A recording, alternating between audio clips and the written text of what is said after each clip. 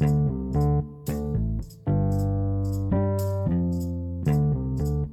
welcome to another episode of Andrew's Main Podcast. I'm one of your host, James Santana. As always, I'm joined by my illustrious sidekick, Hunter Van Leer. Your low energy sidekick today. I know. What the hell happened? I think I just ate too many carbs. I'm feeling like a little sleepy boy. So I'm drinking some Mountain Dew right now. Trying to wake myself up at 9:30. Yeah, like Jesus Christ. I'm like we're talking and before we start recording, I'm like, yo, he sounds fucking tired. Oh yeah, man. I just had some rough. I was lifting yesterday, not exercising. I was lifting furniture, and I love was like pumping it, bro. I love how you're like, no, I'm not working out. I need to make sure people, because if Ross listens, I don't want him to think I'm getting ripped. I don't want him to be like, Hunter, you're not ripped. You're getting jacked. Like, no, that's not what's happening. No, I was moving furniture and stuff around, and I hurt my arms a little bit, and then fucking the cat's still being the cat, so I'm still working on that. He keeps us up a little bit. That's fair. And then my job is just really boring, and I want to fall asleep while doing it. So, yeah, I drink a lot of caffeine now. That makes welcome to being an adult. I mean, I drank a lot of caffeine before, but I do it with soda, and I need to stop. I got to go back to the ice drinks I was drinking, but yeah, no, I just do coffee. Soda's just too good. I do a coffee. If I do coffee, I gotta put milk in it, and I have a lactose thing. I don't put milk in it. Don't get me wrong. I still eat cheese and I still eat ice cream, but too much milk in one day. If I drink 2 cups of coffee, it's gonna be too much. That's fair. All right, so we are brought to you by Andrew's Amazing Comics Town, Save in New York. Let's start off with some news, guys. It's very light week for news, so we have a couple of things to cover, so we can talk a lot about our our actual topic, which is our first wrap up in forever. Yeah, first wrap up since what? War of Realms. Was it? No, Hoxpox. Oh, it was Hoxpox. Hoxpox was after, yeah. It was. Yeah, we do one a year, it looks like. Yeah, except for one of the COVID years. We skipped one. Yeah. I don't know. I don't know either. We're coming up on year 4, I think, of the podcast, which is ridiculous. I know, right? I mean, our numbers don't show it, but, we're up there. Oh, yeah. I mean, they do. Because, 4 years in, you should be at about 200 episodes if you do one a week, but we had to take some COVID breaks and some holiday breaks and some life breaks. So, yeah, we're back. I think this is 180, so, wild. Oh, yeah, this is 180. Wild. We got to do something crazy for 200. Yeah, because, we did something crazy. You realize 20 weeks. That's July, probably. Yeah. Maybe I'll be back up because I do plan on coming up there at some point in the summer. So maybe I'll try to time it out to where it's episode 200, and then it'll be a nice little reunion. It'd be Sonic. It'd be Sonic 3. If Sonic 3 comes out this year, that'd be awesome. Exactly. I don't know if it's. I mean, the Knuckles TV show is supposed to be coming out too. Yeah, it does. Yeah, Idris Elba is just destroying Hollywood right now. He's like, I got an anime. I'm doing a Knuckles TV show. He's like, more superheroes. He's like, I can do what I want. I'm Idris Elba. I can do what I want. Yeah, he's like, what are you gonna fucking do about it? Exactly. Yeah, so what do we got to talk about today? Nothing crazy. So what we'll do is do the small stuff out first, and we'll go forward. So first of all, Sandman Season 2 starts shooting this summer. Which is surprising because I didn't know they got renewed for Season 2. I didn't watch Season 1. You should watch Season 1. I just hear it's a lot. It's not. It's only 10 episodes plus the holiday special or whatever special they did. But I don't know, man. I've never been a Sandman comic fan.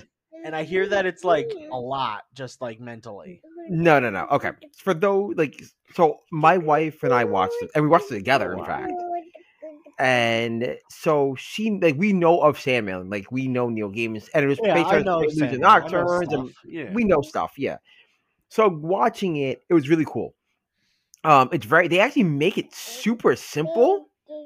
It's super easy to follow. It's literally the story from the comic, and they were like, "This is it," and nothing crazy. I don't know, man. I don't know if I care about that.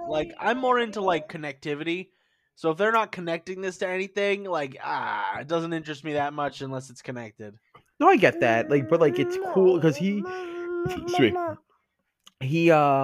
there are things he wanted to do, but legally he wasn't allowed to. I know there's some stuff that they wanted to do with they wanted to get regular John Constantine in there too, but they got the oh my god, what's her name?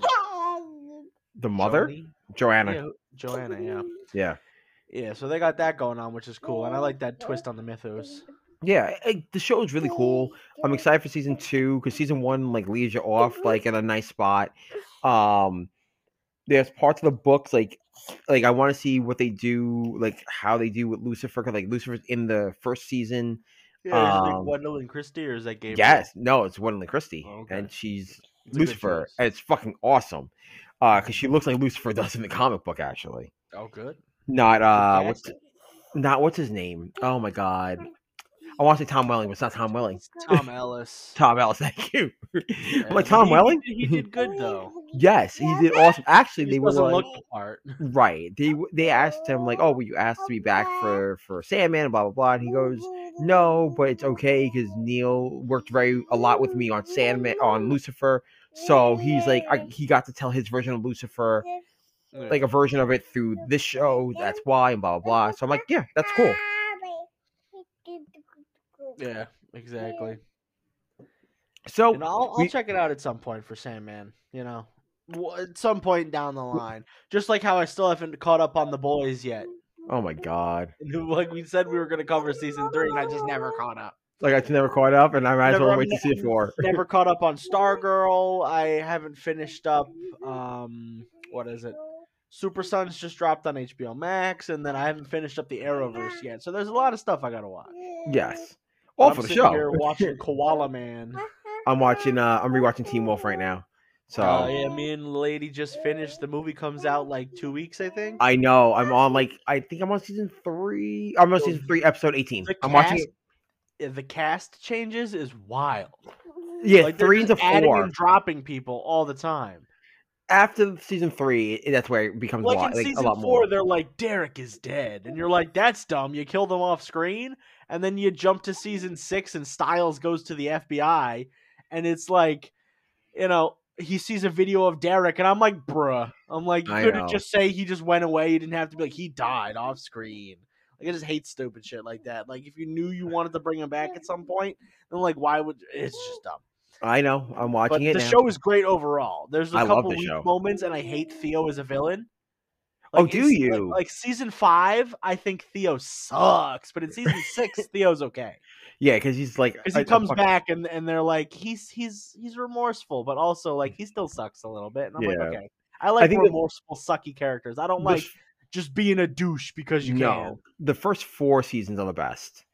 Oh yeah, up until like Evil Styles is like crazy cool. Evil Styles he's, is the throwing up all best. the freaking like bandages. I'm like, this is good. And like season 5 is fine. Yeah, like, if like the doctor thing is cool. Yeah, and like that whole like World War I or like fucking whatever army like werewolf monster man is like kind of cool, but like him being Mason and then it's like it's because of his twin's genetic DNA because he ate him in the womb. I'm like, shut up. It's very shut your face. Shut up. It's very great. It's very Grant Morrissey X-Men like Maraudery like Cassandra Nova Xavier thing. Stupid. It's like that's my space twin. Like, shut up. Yeah, I wouldn't be surprised if freaking Claremont had a hand in fucking Teen Wolf. No, Jeff Davis said that he's working on a show called Wolfpack. It's not tied to Teen Wolf, but it is another teen werewolf show. And I was like, rock and roll, Jeff Davis. Good for you. And it's on Paramount. I'm like, why? It's coming out soon, or the first episode came out. Or I was watching because the trailer and the commercials come out from Paramount. So I'm like, oh, is this a Teen Wolf sequel? Because the movie. That's what everybody thought that though, because it's Jeff. It says from the producer of Teen Wolf, and then it says Wolfpack, and you're like, oh, it's a sequel, or like a spinoff. But then you go read up on it, and Jeff Davis is like, nah, it's just another wolf thing, and I'm like, okay. I'm like, you could have just made this a sequel set after the show. You know that after the movie. Yeah. Like, oh my god, like why? And you don't have to have any of the same characters return for the show. It could just be like, after the movie, Beacon Hills is left to more people, because like at the end of 6, Scott's like, it's all yours, Liam, and then he leaves, but then the movie's back and it's like, oh, but Scott's still here. Yeah, Scott becomes like a fucking vet. Yeah, he's gonna become a vet, and he's gonna stay in his hometown because he can't leave Liam alone because Liam sucks. Liam's an idiot. Like when Liam's first introduced, we're just talking about Teen Wolf now. I know, Teen Wolf podcast episode. When Liam first introduced, I was like, oh, this character's okay. I'm like, I don't know if he's a mainstay, but like he's okay.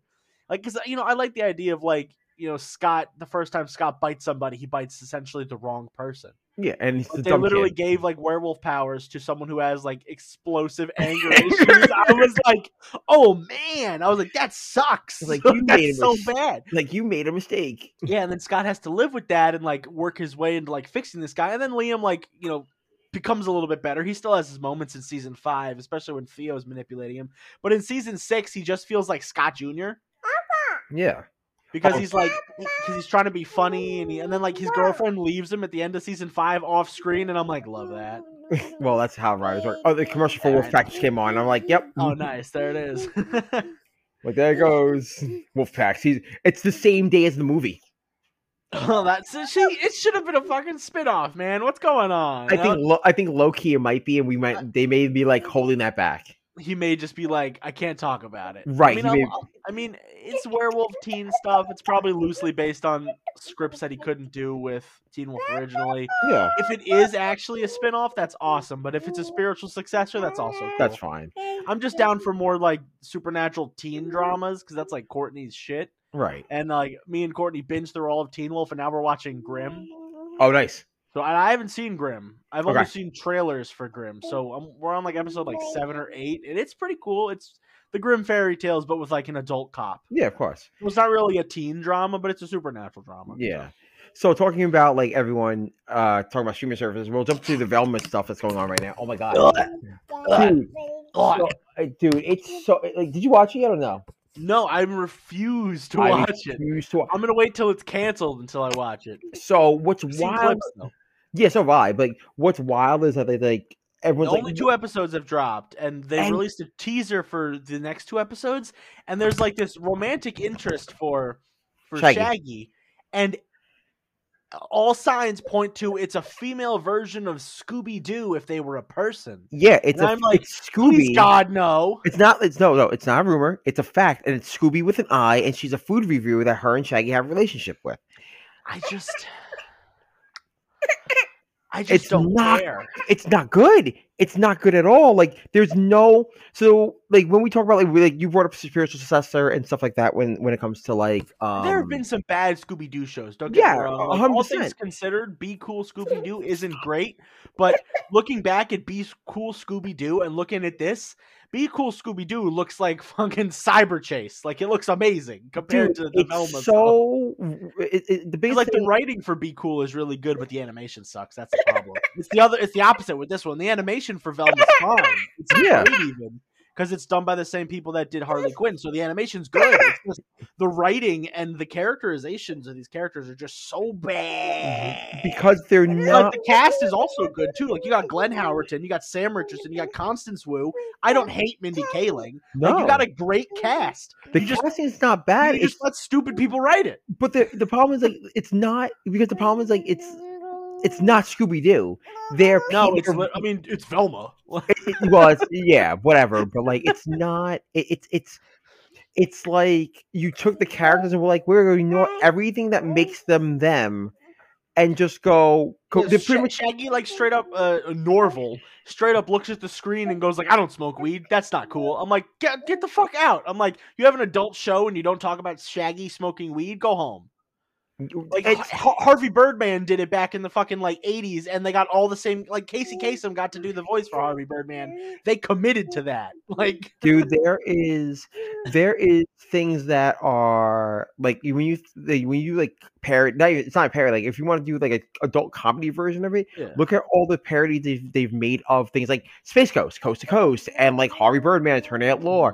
They're not the characters, but they're also made.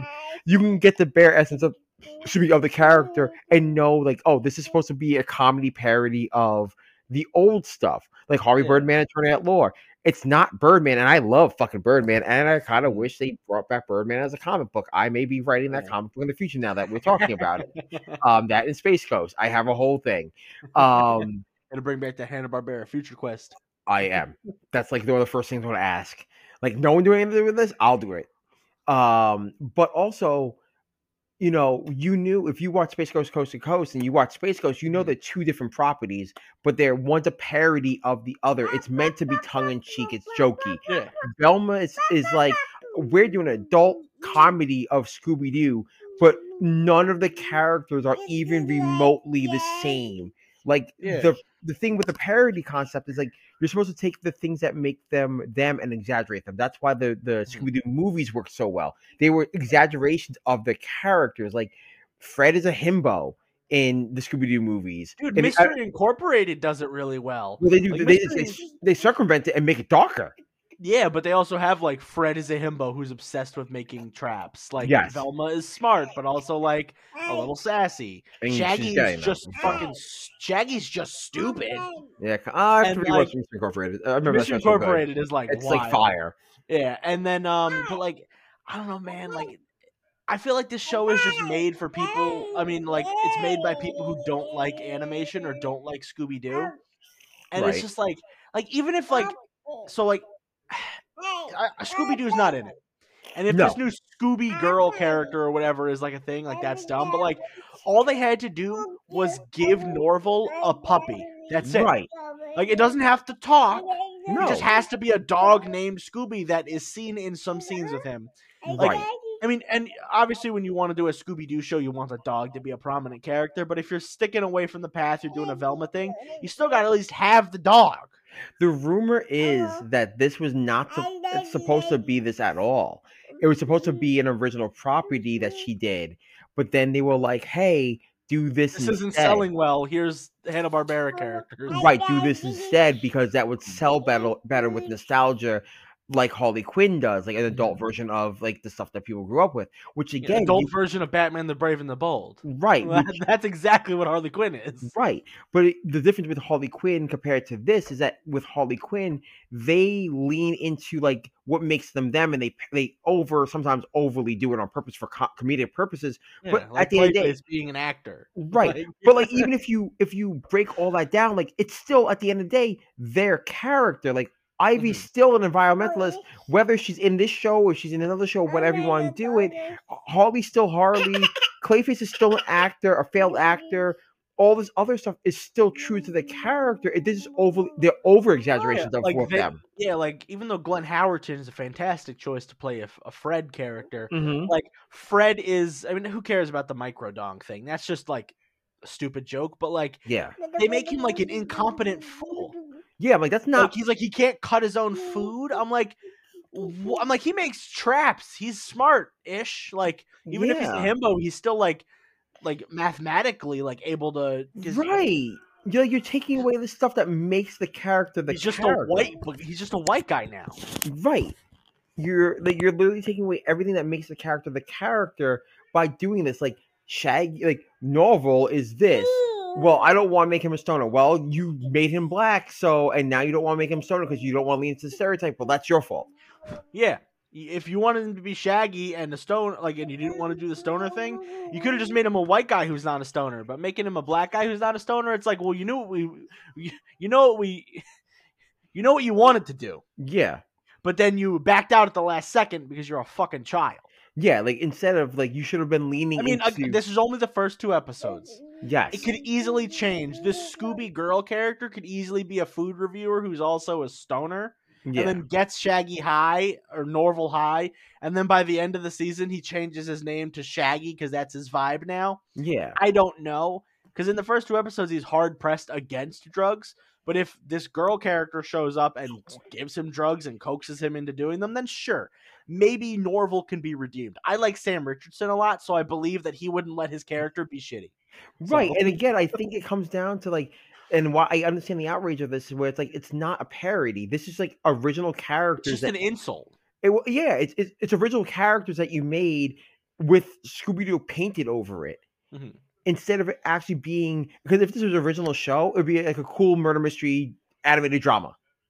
Yeah, I'd be down for like Mindy Kaling playing an animated version of herself trying to solve a crime with like a privileged white guy, whatever Daphne's archetype is supposed to be, because it always changes, and like a black non-stoner stoner. Like I'm fine with that. Like even if they're all playing exaggerated, and the cast can be the same. Yeah, everything could have been exactly the same except for the story.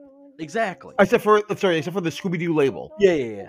Everything else, it could be exactly the same. The characters would probably like even if the writing like was the same, as long as like, so I feel like even though the writing isn't amazing, I feel like a lot of people are complaining about the writing mostly because it's a Scooby-Doo property, and a lot of the jokes that are aimed at adults liking cartoons, it's like Scooby-Doo is like a fucking phenomenon. Like adults watch it, kids watch it. Like you can't just poke fun at adults for watching Scooby-Doo cartoons when you literally made a cartoon that hits nostalgia so hard. Yeah. Like you're basically telling your audience to get fucked because they're watching Scooby-Doo. Like right, like it's so stupid. Like I get like, so I like the tongue-in-cheek joke like in Harley Quinn where they make fun of like the fanboys complaining about the season and how the season, or like complaining about Zack Snyder. Right. I'm like that's funny because that's part of the culture you're in when you're part of comics, not when like you can't turn around and try to make fun of the audience that watches your show because that's a problem. Yeah, because Norville goes like, "Oh, you know what 420 is, right?" And Velma goes, "Yeah, it's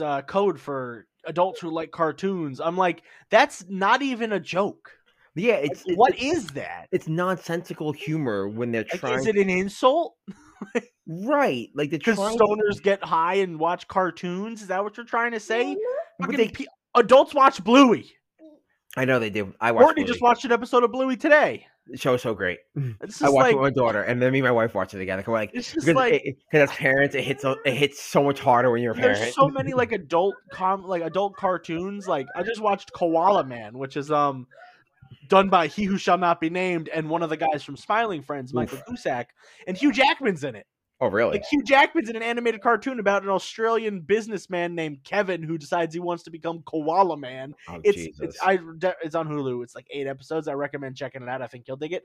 But like, I want to. Like, I like Smiling Friends. I like Koala Man. I'm gonna check out what's that? There was a movie that got dropped from somebody and Netflix picked it up. I'm gonna check that out too. Like, there's just so many like cartoons. I love Archer. Archer and Bob's Burgers are some of my favorite like anime like content of all time. BoJack Horseman is one of the best TV shows of all time, and that's an animated sad horse. Like, and 420's code for adults who still watch cartoons. Like, go fucking home, dude. I know, people are dumb. People are dumb. Oh, and Harley Quinn's great. Yeah. So like. We've covered it on the show. You know, we watch cartoons. Yeah, like we're gonna cover Battle of the Super Sons probably next week. That's a cartoon. Yes, it is. So like that your company makes. Yeah. So like, what are you fucking doing? Yeah, I think you're right. Where it was more of like another show that got copied over because Mindy couldn't sell it to a studio because it was just like mid. And they're like, Scooby-Doo sells. Pitch it to HBO Max and say it's a Scooby thing, and they'll take it probably. And that's probably what happened. It's because of the success of Harley Quinn. Yeah. Mindy probably came in there and pitched it like Harley Quinn, but Scooby-Doo.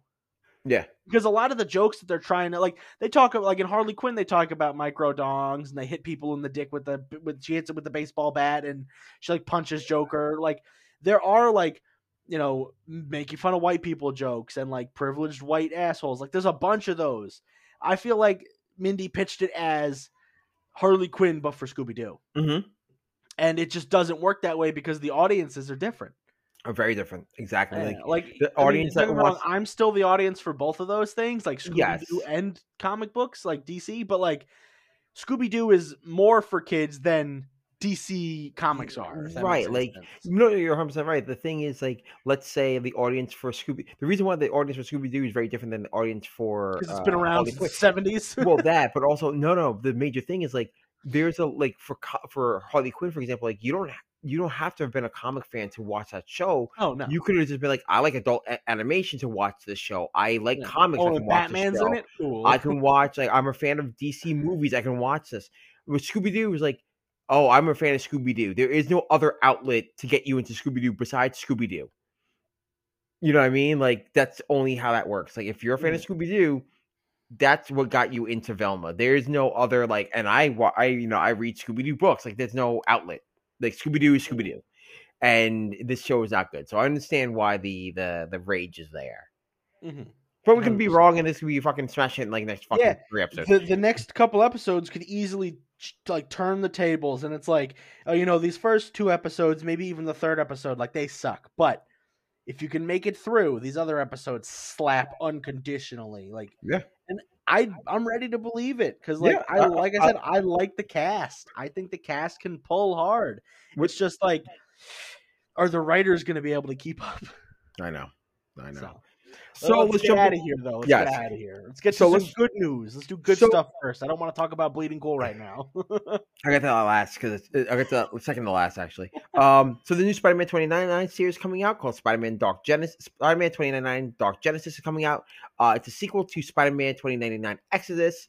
In this series, Spider-Man Miguel will have to team up with Punisher, Daredevil, Spider-Woman, who was introduced, Spider-Woman 2099, which was introduced at the end of Spider-Man Exodus 2099, and now a new creation for the 2099 universe, which is Blade, and Venom, I guess, because if you've seen the covers, all the covers are out. It's going to be a 5-issue weekly series. Yes, and they come out boom. April. Yeah, and it gets done by Steve Orlando. Yes, and it is a sequel, and now Miguel has teamed up with these guys in New York, going against Carnage.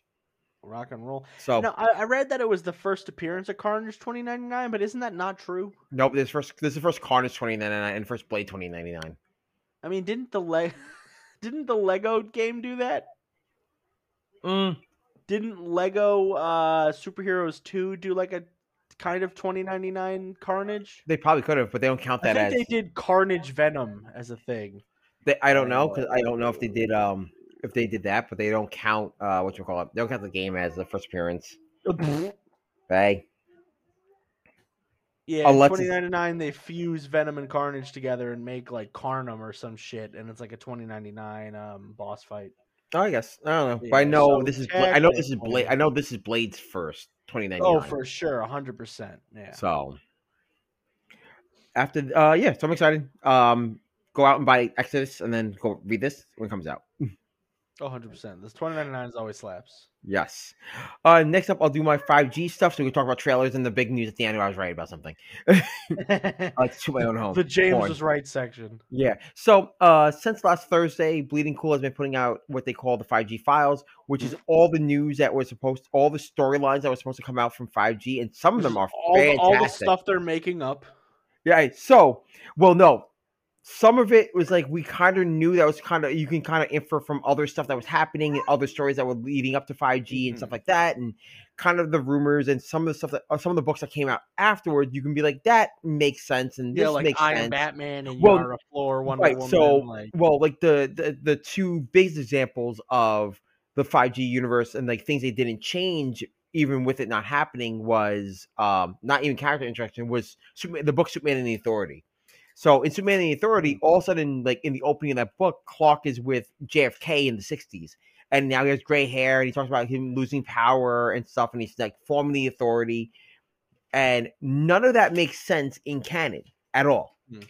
Like he doesn't have gray hair, he doesn't have a new suit. Like there's no reason for him to form the Authority. That's why they put it out for Black Label. Well, it's canon actually, because it leads into the War Saga. Does it? Yes, it does. Yeah, well, now he's back and he's like a fresh baby boy. And he's like, no gray temples, no Dilf Superman, which... I mean, you could always just put it together that, like, it was an artist interpretation. Like, he wanted to draw him with, like, the Kingdom Come, like... Well, they say, like, he's because of time, he was, like, getting weaker and stuff like that. And then being on World, it was, like, what pushed him over.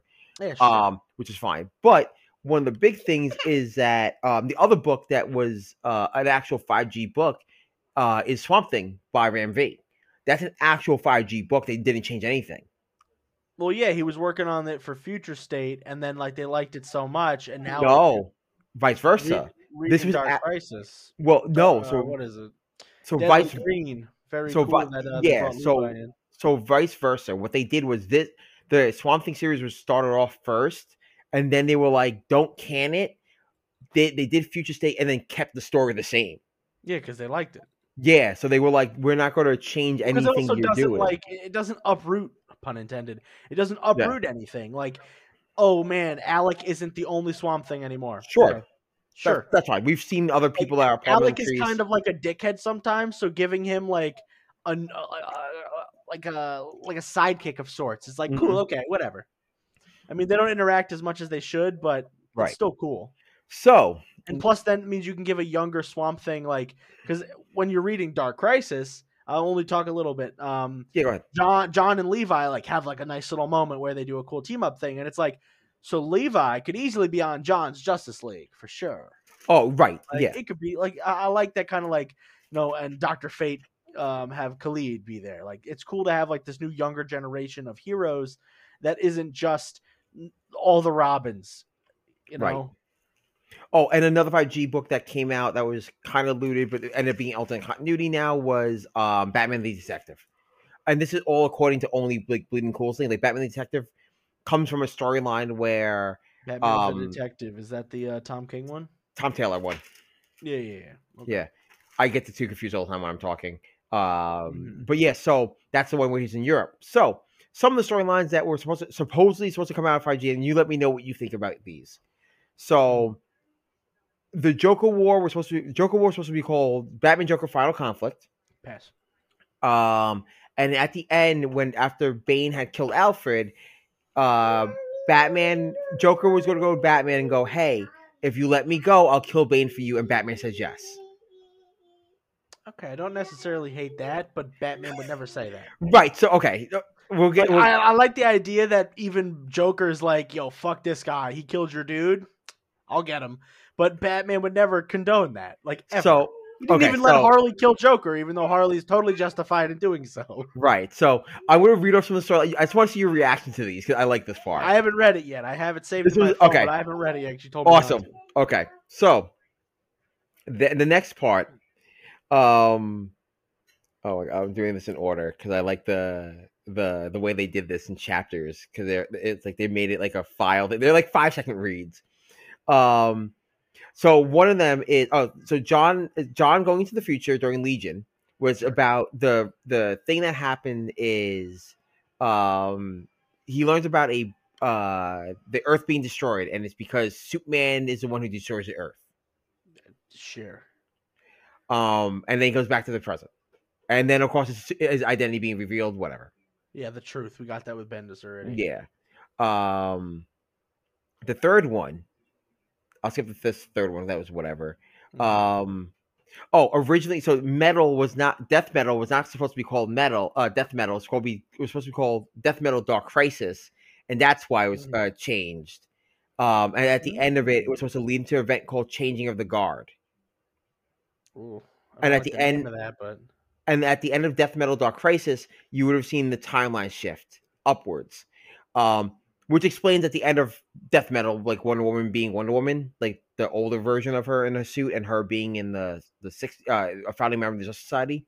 Sure. So yeah, the next event would be called Changing of the Guard,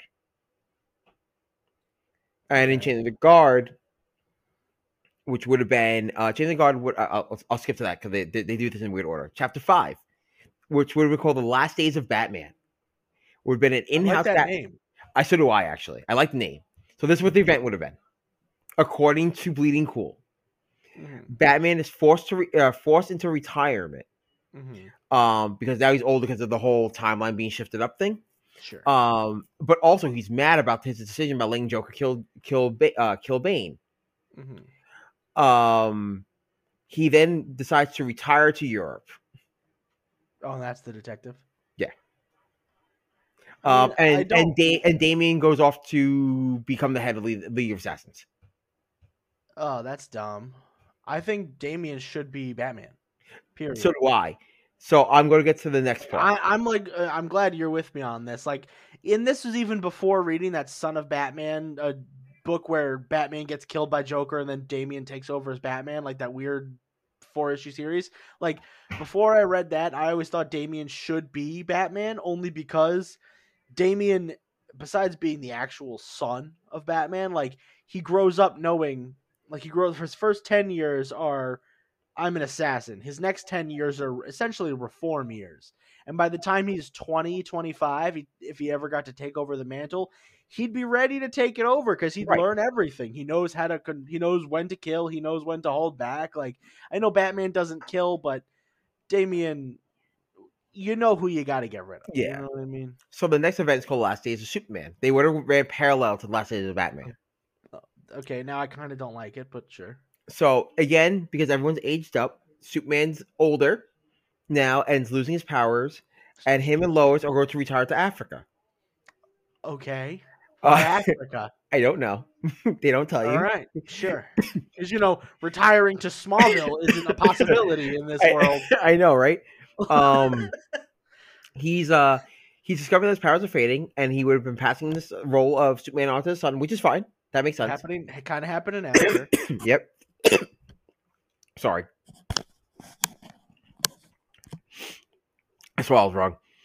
Okay. So yeah, and then Clark is now, his powers are fading, and he decides to move to Africa with Lois. And then, is there a reason why Africa? Nope. But I just assumed that they were like, I guess we're just gonna move everyone into They're moving everyone out of a different continent. Yeah, they're like, let's move Batman to Europe, and Superman's going to Africa. Does Flash go to Russia? So, by the way, I will tell you at the end of this what happens. I'll tell you something at the end of this. Okay. Keep that in mind, by with the Flash thing. Oh, okay. So I guess something fun about the Flash. So the next chapter is called. The next book would have been called The New Superman. I thought you were going to say The Last Days of Wonder Woman. I would have fucking shot myself. So it's been called The New Superman. It would have been John trying to figure out what's going on with the legend, the myth of that he learned in the Legion era. He would have been dating Jenny Quantum from Stormwatch and the Authority books. Jenny Quantum. Jenny Sparks. Jenny Sparks. She is the adopted daughter of. Yeah, she's the adopted daughter of Manchester Black. No, Jenny. Okay. No, she is the adopted daughter of. Oh no, she's Sparks. So she's before Quantum. Well, she's British, and then the thing they have is a Jenny Sparks mini one shot, and it looks like Manchester Black. No, she's the embodiment. So she is a millennial baby. She has the powers of whatever the millennium is, and so she has these powers over electricity. Sure. And these other amazing weird powers. It's from the Wildstorm / Authority universe back in the day. And it's because they folded them in. So she would have been dating. They would have been dating, and then she would have betrayed him and joined her father's Authority team. Oh, Tara! They're just doing a Tara character again, right? Kind of. Except without the Deathstroke rape. Right. Exactly. Yeah. And she she would have dated them, and then she later on there's a thing. So yeah, it's just John doing John Superman things. John being straight. Yeah. All right, so I know, right? In the parallel universe, we had straight John. I'm like, wow. Then you have the next one is called The New Batman, in which Luke Fox became Batman. That should be right. As much as I think Jace is fine as a character by himself, you had Luke right there. I know. So Luke would have been Batman. Why'd you go around him? So Luke would have been Batman. Bruce would have been at this time dismantling Batman Incorporated from across the world. That's why he left. It? Yeah, that's why he left when he left. There should be no Batman. Right. That was his thing. So Dark Knight Returns, sure. Yeah. We're all leading up to that. Right, and he would have been. The series would have been may have been called Batman or New Batman, and he that's just Luke taking over for Batman after there is no Batman in Gotham. Then it would have been Batman versus Robin, which would have been Luke versus Damian. Yeah, Damian you shouldn't be Batman, and he's like, but I am. Right, but also this doesn't make sense because why isn't Damian or Dick or any of the people in the Batman family going, why is Luke Batman? Mm-hmm. I don't get it. So that would have been just Damian versus Luke. And then they would have learned and then John would have shown up because John is like, I'm not taking Damian's side here. He's wrong. And that's how Luke and Damian's John would have been friends. Right now. Yeah. They would have introduced Tamara Fox as Robin, the other sister. She used to date Red Robin in his own series back in the day. Sure. That's whatever. That was all that was. Uh-huh. Then the new Justice League book, spinning out of Batman versus Robin, would have been called the Justice Alliance. I don't like that. JSA, just do America. Who cares? Yeah, so it was called Justice Alliance. I was thinking about what they're going to call the new Justice League because spoilers for our topic in 20 minutes. There's no Justice League, so like they're gonna change it around a little bit. Like, I'll spoil it at the end of the episode. oh, you have like an answer? Yes, I do. Okay, I think it should just be the Justice Society, but that's just me. So you spinning out of Batman vs. Robin, you have World's Finest / Justice Alliance, which would have been like after John and Luke teamed up to fight against evil Damian. They would have teamed up to form their own Justice League, which would have been Yara Flor, Joe Mulligan, the new Flash, which was the girl Bolt in the Teen Titans Academy book. Oh yeah, she would have been the Flash. She's the one with the legs, right? Yeah, and she would have actually been Captain Boomerang's daughter. See that's one of the things I do like. Yeah, like not that idea of the team, just like of that character. Like when there were rumors about that character being Boomerang's kid, I was like, that's a cool idea. Yeah, and because you like having like the reformed, like the kid of the villain, you know. Yeah, and then maybe Aqualad. They don't tell you really. Yeah, like with Sinestro's kid, I forgot what her name is. I like it when she shows up and she's a good guy. Kamatul or whatever her name is. Yeah. Yeah. So that would have been the Justice Alliance. Mm-hmm. Oh my god, it's just too fucking funny. And then you would have had Batman on trial, the trial of Batman, or sorry, the trial of Bruce Wayne. So many fucking Batman books. He's in Europe. Leave him alone. Well, it would have been retired 3 books ago. I know. The trial of Bruce Wayne would have happened later, which would have shown like they would have done a Civil War era story, which Batman it would have been Bruce Wayne coming back to Gotham after Joker has come back and told everyone that Batman allowed him to kill Bane and that Bruce Wayne was Batman.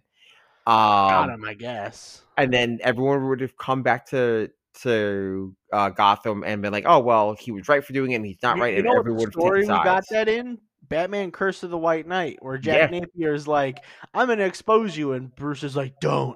And then in Volume 2, Joker's like exposing him slowly but surely. I'm like, Yeah, and then it would have been Batman versus Batman, and the Bruce and the Justice Alliance standing against him. I'm like, okay. Yeah, but they'd make a 50-year-old Batman win. Yeah, I know, right? Because he's Batman. Then you would have had Superman versus Superman. Why? It's John. What's the conflict? Superman, John is straight, and Clark wants him to be gay. Like, Clark has been secretly building a team called the Authority, and John's like, why is he evil? Well, he's not evil. It's just John's like, why are you doing this? You're supposed to be retired, and the Authority are more like just like Extreme or like the Authority, like they used to be, or like oh my god, more aggressive. Yeah, just Manchester Black's team. Yeah. And then them versus what you call it? Them versus the Justice Alliance. Sure. Whatever. I don't have any feelings towards making Superman. I hate evil Superman. I think it's dumb. Well, he's not evil. He's just been more angry. But that's dumb. I know. So do I. I think it's dumb too. Like, I want Clark to just like be old and give people pie. And then there will be Superman, Batman against the DC Universe, which would have been Batman, Bruce, and Clark fighting against the Legion, that's Justice Alliance.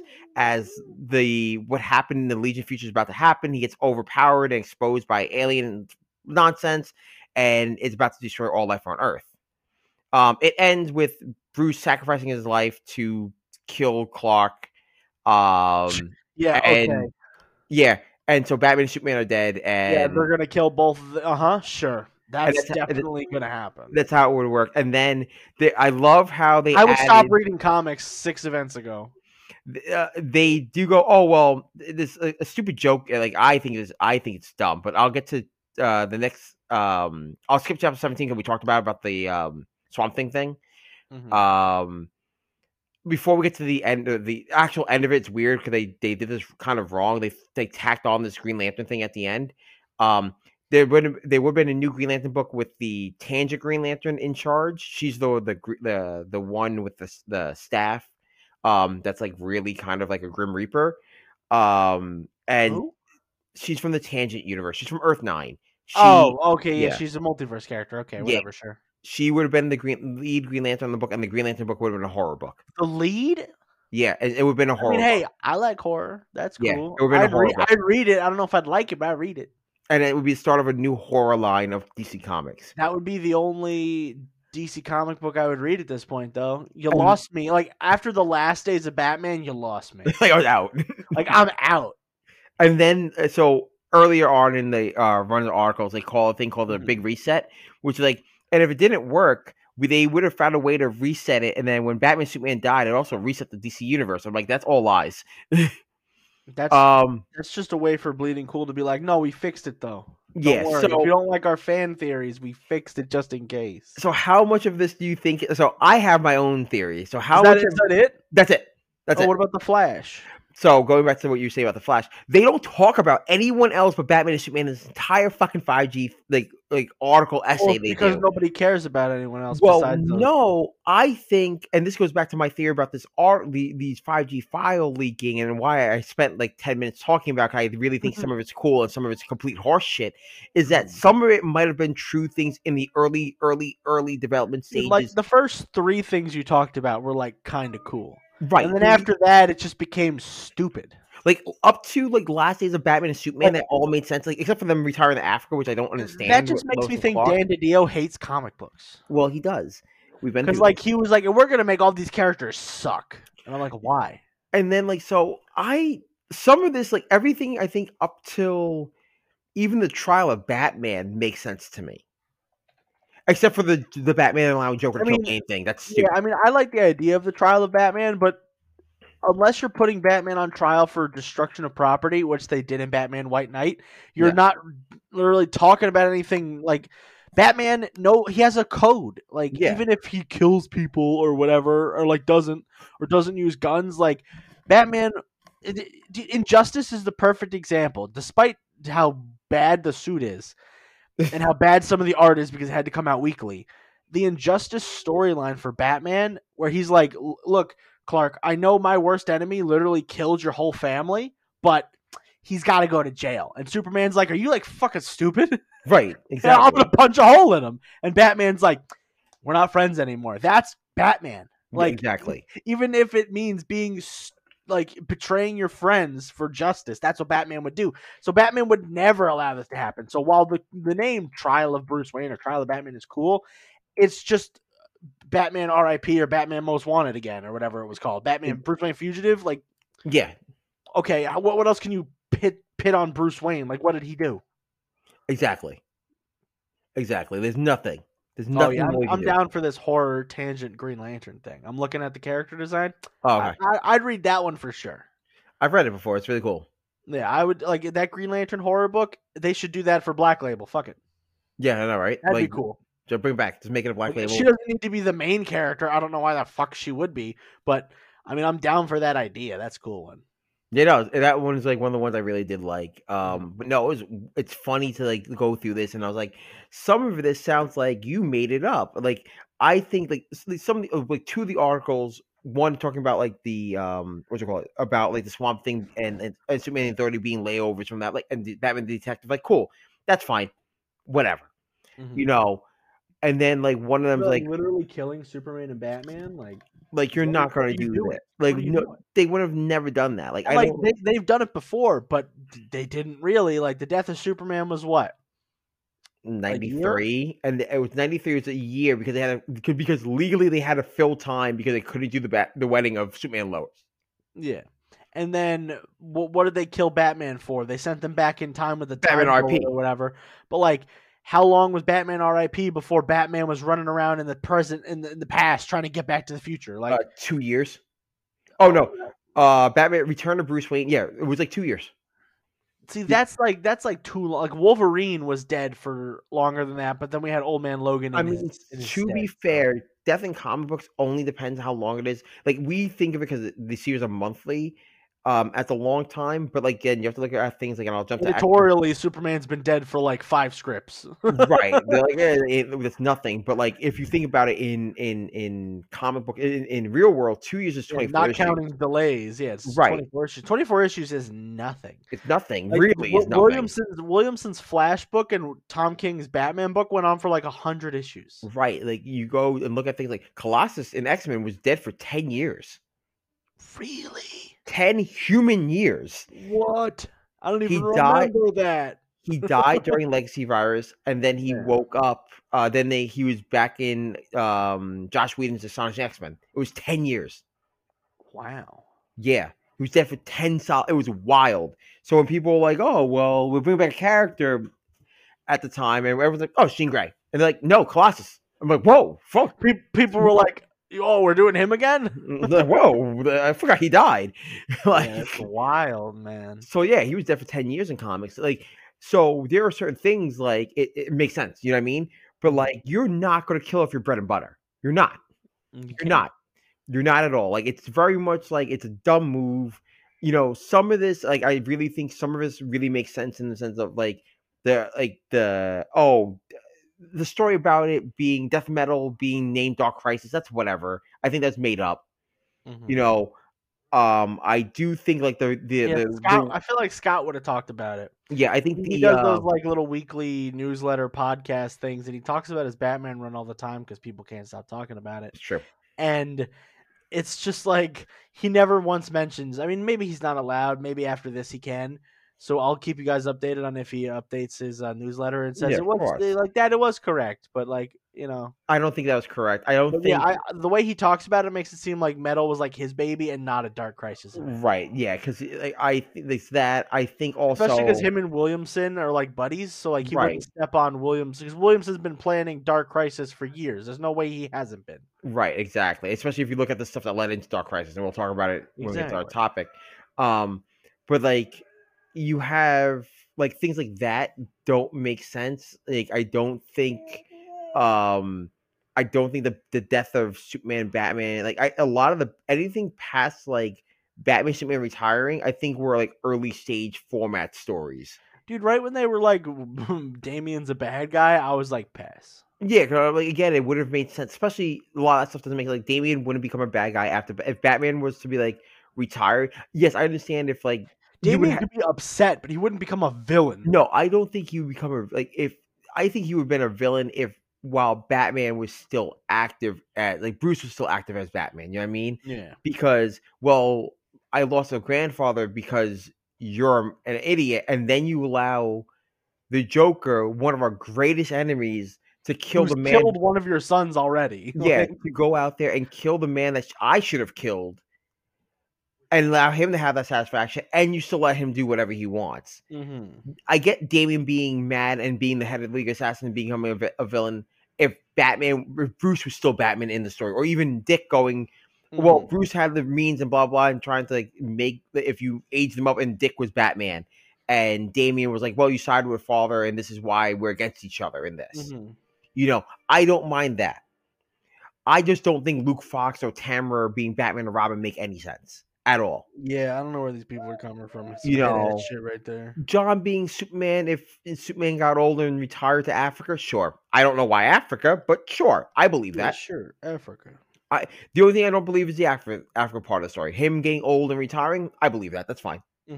I wouldn't be against it. Him dating Jenny Sparks, I think it's cool. I think him going after. Sorry, I just got to the Dark Styles parts of the show. Or him, you know, dating Jenny and then her being part of Superman's authority secretly the entire time. I think that's cool.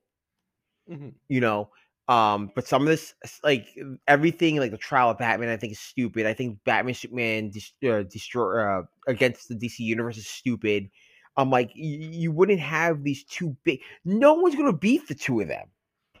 No one. If you have Batman telling Superman what to do and Superman doesn't care, unstoppable. Right, and especially if you look at and you know it wouldn't just be the two of them. It would be some old school heavy hitters and some young bloods that all like take their side.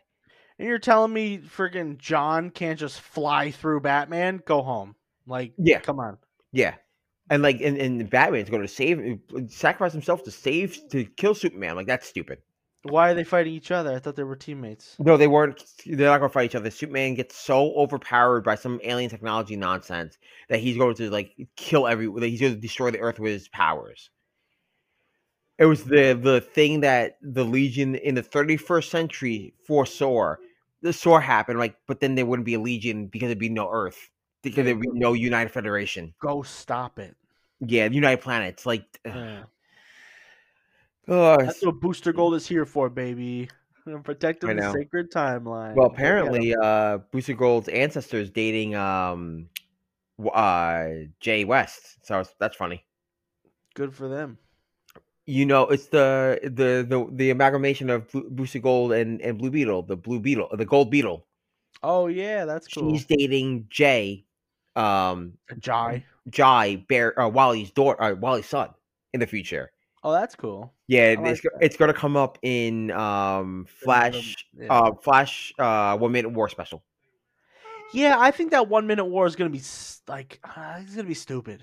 No, I think it's so unique. I think it's such not like Michael Tanner about to go on. I think it's such a unique concept for the Flash. Well, no, while that makes sense for a Flash comic, making it an event essentially and calling it like the 1 Minute War, I'm sitting there like, who's this going to affect besides the Flash? Well, that's what it is. It's not literally a minute.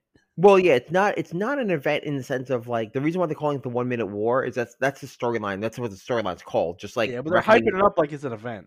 It's not. Do not believe that it's an event. It's not an event. There's no tie-ins. It just is the storyline of the Flash currently. Oh, okay. It's like Force Quest. It's the name more believable than it's called Force Quest. But it's just called the name of the event is called 1 Minute War. Yeah. But it's gonna be a big storyline for the Flash. That's all it is. I mean, it's a big storyline for Wally West. Yes. I'm a Barry Allen guy. Barry's in it, and Iris dies. Stupid. Why is Barry Allen got to be Peter Parker? He's not dead. I'm just fucking with people because if you just read the first issue by itself and don't realize it takes place in she's not dead. She's frozen in time. She's dying, maybe. And then once the war's over, they're gonna fix her. She'll be fine. We'll see. They're not gonna kill off Iris. I haven't right when Barry Allen's I'm not a Wally hater. Don't get me wrong. Yeah. But right when Barry Allen stopped being the main Flash, I was like, I'm good. I'm out. All right. So before this episode gets on too long, we have three real quick things. Mando trailer. You want to cover it? Yeah. So the Mando trailer is mostly just a glorified teaser trailer. Shows off what's going to be happening in the 3rd season of The Mandalorian. He's going to Coruscant, meeting up with some Mandalorians, hanging out with the guy from Kim's Convenience and Greef Karga, and just figuring out what's going on with Grogu and how to become a better Mandalorian. That's the whole storyline. They're teasing up this thing where the Kim's Convenience guy, I think his name is like Pan something. He is not the actor, the character. He's telling Mando there's something big coming. And by the time you figure out what it is, it's going to be too late for you to be helpful. So you need to fix your shit and stop caring about this whole Mandalorian Creed thing and go help your friends. Fair. That's kind of like what he's talking about. And a lot of people are teeing up that they're doing the Heir to the Empire with Thrawn leading into Ahsoka. Right. So they're basically saying that Mando Season 3, while it continues Din Djarin and Grogu's journey, is going to be a big springboard for Ahsoka, which comes out basically right after it. And while that makes sense, because that's exactly what Book of Boba Fett did, where Book of Boba Fett was a springboard out of Mando Season 2, and then Book of Boba was a springboard in Season 3, I'm fine with all these things connecting, including Skeleton Crew, which is supposed to be coming out, and it's supposed to be tied to the Mando timeline. Fair. So, I'm down for this. Give me more nonsense. Give me more, Star Wars. That's fair. Bad Batch is good right now, so I'm eating up. I'm eating good. That's fair. You want to talk about the Power Rangers trailer? Yeah, so today came out the anniversary trailer for Mighty Morphin Power Rangers Once and Always. And this is different from the Lightning Fury thing, right? From Cosmic Fury, yes. It is very different. It's a special that's coming out April 19th. Now, does it take place before, after, during its own thing? I know that they're older, and I know that a couple older characters like Johnny Young Bosch and David during. Okay, so it's around the same time? That's cool. Yeah, so it's set in it's going to be set currently. It's 30 years, celebrating 30 years of Power Rangers. Not much is really known about it. The trailer was a mix between the behind the scenes and some of the actors you'll see in there.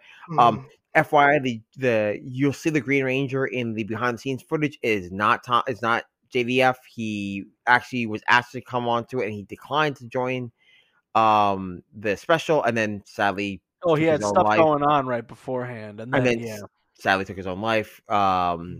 So, it's cool. Behind the scenes, you see things like the Rad Bug 2. You see Aisha and Adam with an SPA uniform and not an SPD uniform.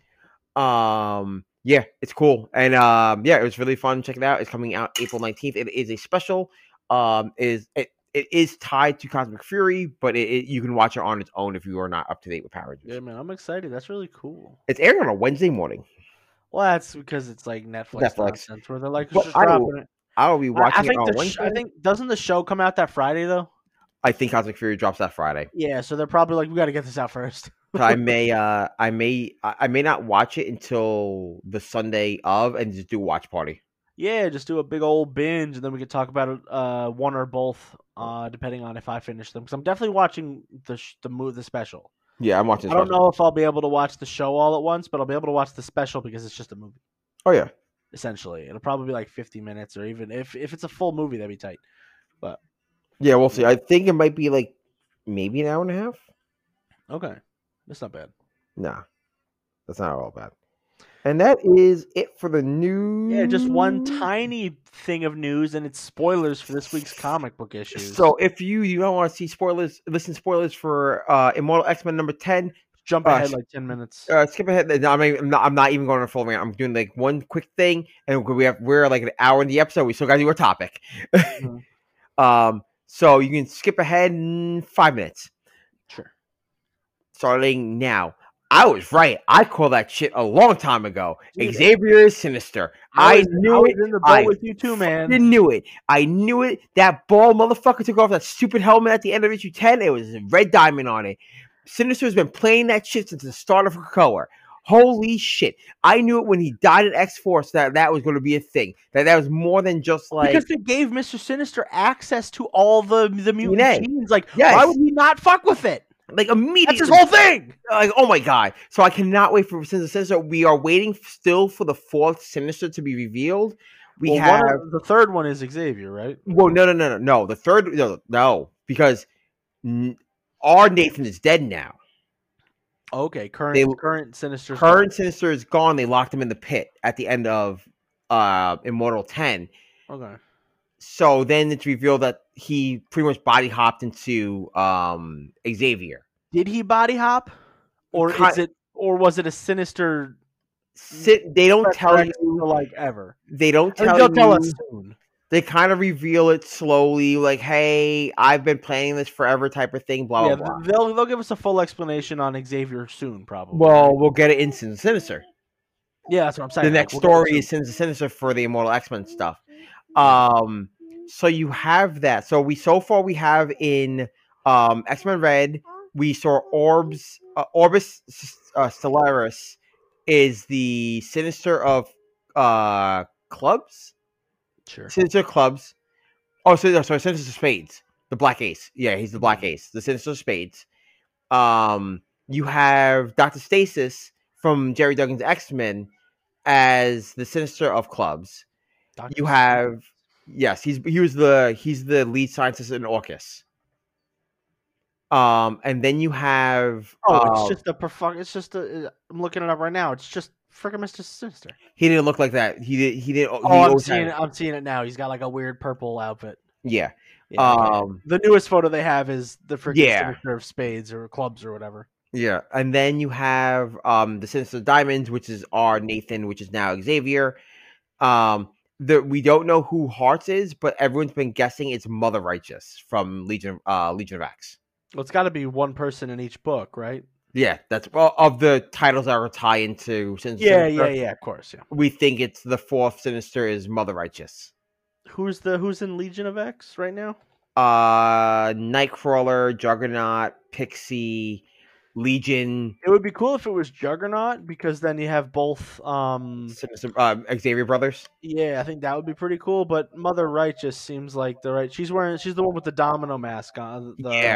Yep. Yeah, so it could be her. She's got a mask on. She's a little suspicious. And I think Juggy would be pretty fun. And she's the one who turned Banshee into the spirit Ignis Voss, which is a mix between Ghost Rider and Banshee. Yeah, I'm looking at it now. I'm looking like cover of issue 5. I'm like, what the fuck is this Ghost Rider ass motherfucker? That's Banshee.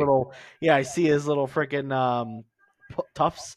It's got to be one of those two because everyone else you can see their foreheads. Right. And if it's Nightcrawler, that's just a cop out because he's dead. He's not, because we know he's not, because in Sinister Sinister he's like the dog. That's funny. Yeah, no, it's got to be either Madam Whatever or Juggy, because I think Juggy would just be fun. Yeah. Plus, he's got another new outfit, and he seems to be acting different than he was in his miniseries. So that could just be writing, but at the same time, it's like you could be a little, suspicious. You'll be a little suspicious. Sorry, my daughter was eating something off the floor, like an. Oh God! What the hell is on your mouth? What the hell is this? Oh, ew. Sorry. It's picking her mouth. Fucking God damn it. Ugh. It's fine. Ugh.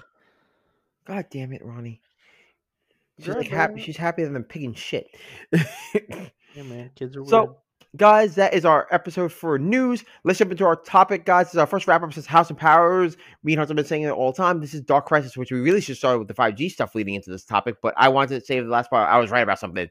Yeah, it's all good, man. So, Dark Crisis was an event written by Justin Williamson, art by Daniel Superior. It's awesome. And Alejandro Sanchez. Yes. So, what's great about this series, this was an 8-issue miniseries running from Dark Crisis, not counting I'll get some preludes before that. This was a 8-issue miniseries running from issue 1 through 7, running from April through December of 2022. We waited this long to kind of tell it because we wanted people to catch up to it, because we didn't want to be like, oh, here, by the way, the week after. Originally, I'll talk about some of the preludes that really matter to the story. I'm not going to talk about some of the other ones. So if I skip some stuff and you're like, if this was a Dark Crisis prelude you didn't talk about, you don't need it. So starting back in Justice League Incarnate, which was another Justin Williamson book, it leads up to the Justice Incarnate team fighting against Injustice Incarnate. I would argue Infinite Frontier as well, but that's just me.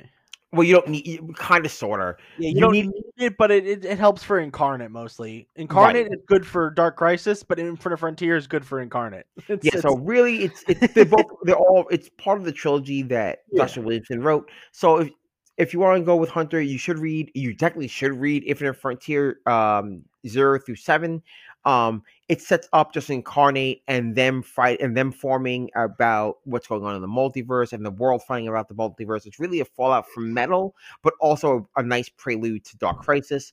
Then you have Justice League Incarnate, in which the Justice League Incarnate are fighting against the Injustice Incarnate, and they find out that the Great Darkness is out there. It is the fight between Darkseid trying to get a piece of the Great Darkness and trying to bend it to its will. In turn, what ends up happening, the Great Darkness was released, and which leads into the prelude Justice League 75, aka the Death of the Justice League, in which both those comics collide finally, in which Justice League and Justice League Incarnate team up to fight against the Great Darkness, who is Pariah, and his minions that are controlled by the Great Darkness, and the Justice League is then killed. That leads directly into Dark Crisis number 1. This is going to be a hell of an omnibus if they include Frontier Incarnate. They won't include Frontier Incarnate. They'll only include maybe Incarnate. They'll probably do Justice League, Free Comic Book Day, Road to Crisis, and then all the spin-off. It's going to be all the time. The Omni, the big hardcover chunk. Yeah, the omnibus would probably be 1 through 7. All the tie-ins and preludes. It's minusing Infinite Frontier. I would like to. Incarnate would be in there. You think so? I think Incarnate would be in there. Well, if you're gonna put Incarnate in there, you should put Infinite Frontier. It's too far apart in time, because one's a fallout of Metal. You might as well include Metal. You know what I mean? It's not really a fallout of Metal. No, it's a direct fallout from Metal. That's when Wonder Woman's going through time and space. Also, Generations and Future State. It's not just the one. It's everything. They would just include the page from Dark Knight's Metal. Yeah, no, that's... and the pages from Dark Knight's Metal, Generations, and Future State. Yeah, they're not going to. You'd be surprised if they put in these omnibuses. I have like 3 omnibuses now. Let's go back into where are we at? You said you just finished up Road to Dark Crisis. Yep. So we are now to Dark Crisis. Road to Dark Crisis was really kind of a series of like stories that kind of led into Dark Crisis. One being Aquaman 6, which said, "Oh, Arthur's dead. What should we do now?" So that's really that one. Going from there, we go right into Dark Crisis, in which Dick Grayson holds a funeral for all the heroes. You have John. Road to Dark Crisis was a free comic book day book. That will be included probably in an omnibus, which is just John and Dick Grayson hanging out, talking about, hey, John, don't worry. Everyone's going to be okay. We've done this before. Hell, I was at your dad's funeral when I was a kid. And John going, we should form a Justice League. And Dick saying, no, stop it. Stop being an idiot. Dude, for real? Yeah, and then Black Adam, the Flash, Wally West explaining like, "Hey, I don't know where Barry's been. No one tells me anything." And then Black Adam showing up, going, "Hey, Justice League's dead." So with that, we lead directly into issue 1 of Dark Crisis, in which there is a massive funeral being held, everything through the POV of Dick Grayson, as he gathers all the heroes at Titan's Tower to talk about the loss of the Justice League. John. When I say John, I mean Jonathan Kent, going, hey, we should really form a new Justice League because the world's going to need one. And from there, you go forward.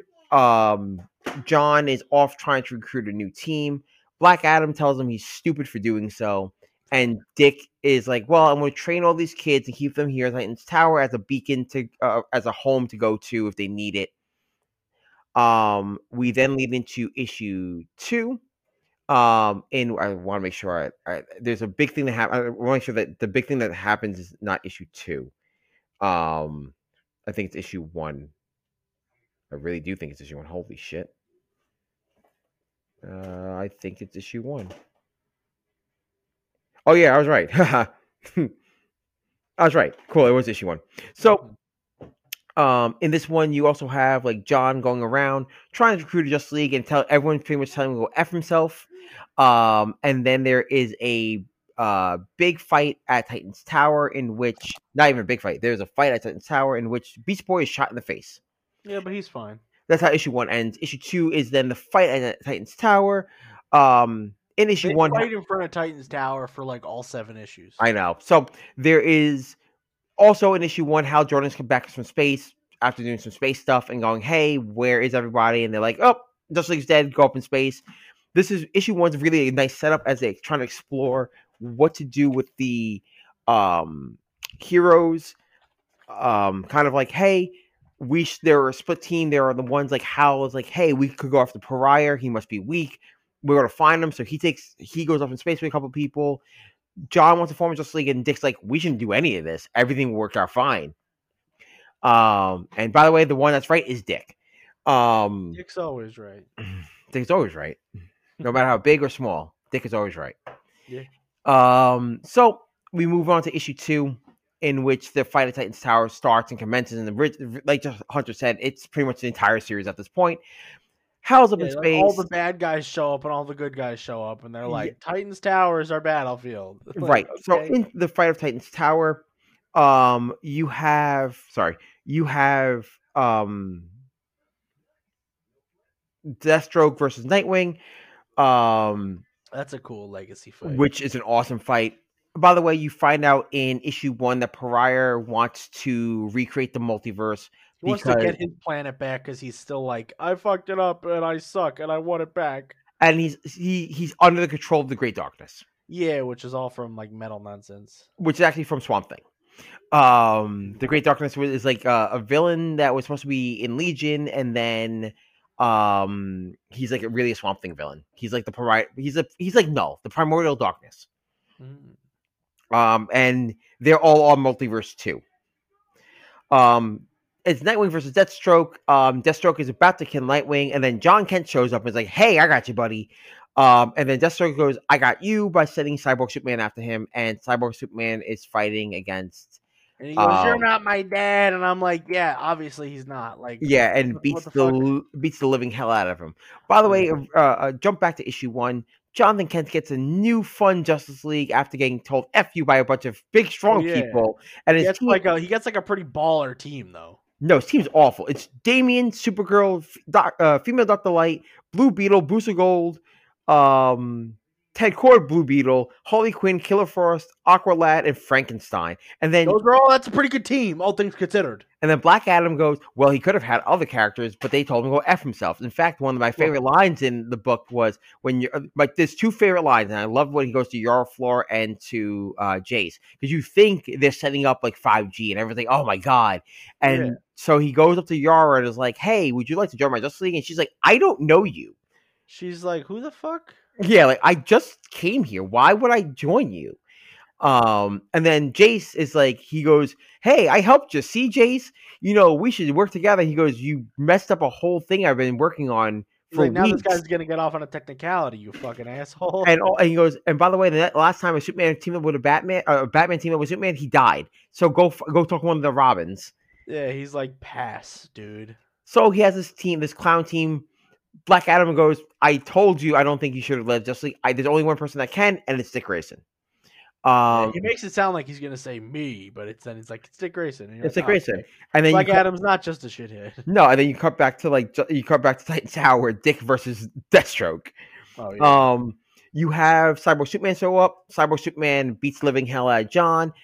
And then Cyborg Superman is beaten by Black Adam. Black Adam goes, I thought, Dick, you can lead the team, but I guess I was wrong. I guess I should do it. And he pieces off and he goes to meet with Lex and the supervillains to form a Justice League Dark. Injustice League, if you want to call it, whatever you want to call it. The Secret Society of Villains decides, like, cool, Deathstroke's like coughing and wants to retreat. He's covered in black ooze, and he's like, oozed up. And he's like, oh, we should retreat, type of thing. But Black Adam is like, I'll keep training this shitty Justice League. Oh, yeah, he hasn't pieced out yet. He is training this shitty Justice League. While up in space, Hal Jordan gets together the Green Lantern Corps to go after Pariah. And the Flashes get together to go after Barry, to find out where Barry is. And they find out Barry's in Multiverse 2. Barry's doing some cool stuff in this one. Barry's been missing since Infinite Frontier. Yeah, Barry's like, bye.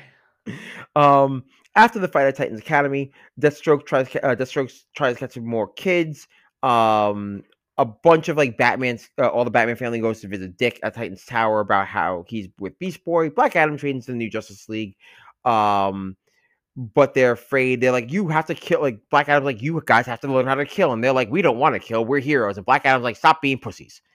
Yeah. It's me being nice because that's literally what happens in the book. No, yeah. He's like, you guys need to grow up. Like, everything is dying and you need to start, like, fighting back for real. Black Adam in a fight against Count Vertigo is about to kill him. Yara Flor stops him and he's like, peace out, babies. I'm going to join some other people and join the Legion of Doom, which is a weird lineup at this point. It's every DC villain that's still alive, I guess. Yeah, it's like whoever. After Shadow War. Yeah. Deathstroke and Ravager unite, and she talks about her being his legacy as the Great Darkness now starts to spread throughout the Secret Society. So now all the villains that are not on the side of Deathstroke are now infected with the Great Darkness. John and Damian are like, well, this Justice League sucks. And then Alan Scott goes, why didn't you just call us in the beginning? And the entire Justice Society shows up. And I'm like, yeah, how about that, John? Yeah, the Justice Society, when they show up, they're just like, I feel like everybody just shows up and almost does nothing. Everyone shows up just to yell at John for being an idiot. They're like, John, why didn't you call us? And he's like, I don't have everybody's phone number. And they're like, okay. Yes, I'll be baby. Yes. A lot of it is like there's a lot of like back and forth setup between things that happen. Like there's big stuff that happens, and then there's like a calming period, and then big stuff happens, and there's a calming period, which I kind of like for this book because you couldn't do nonstop action because then all this would have happened in one day. I mean, it kind of does. It's actually over like a week and a half. They just fight for a week on Titan's Island? No, because the fight at Titan's Tower is only a day. It's not even a full day. But it looks like it takes like the whole issue. No, it's only 2 issues. The fight at Titan's Island is only 2 issues. It's only issues 1 and 2. They just go back. Take place. Titan's Island, just the whole Justice. Does it? Yeah.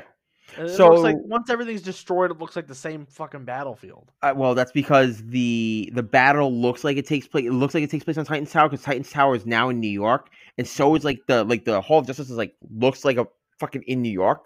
So Yeah, it's just poor city placements, I guess. Right, and that's all that is. That's background design.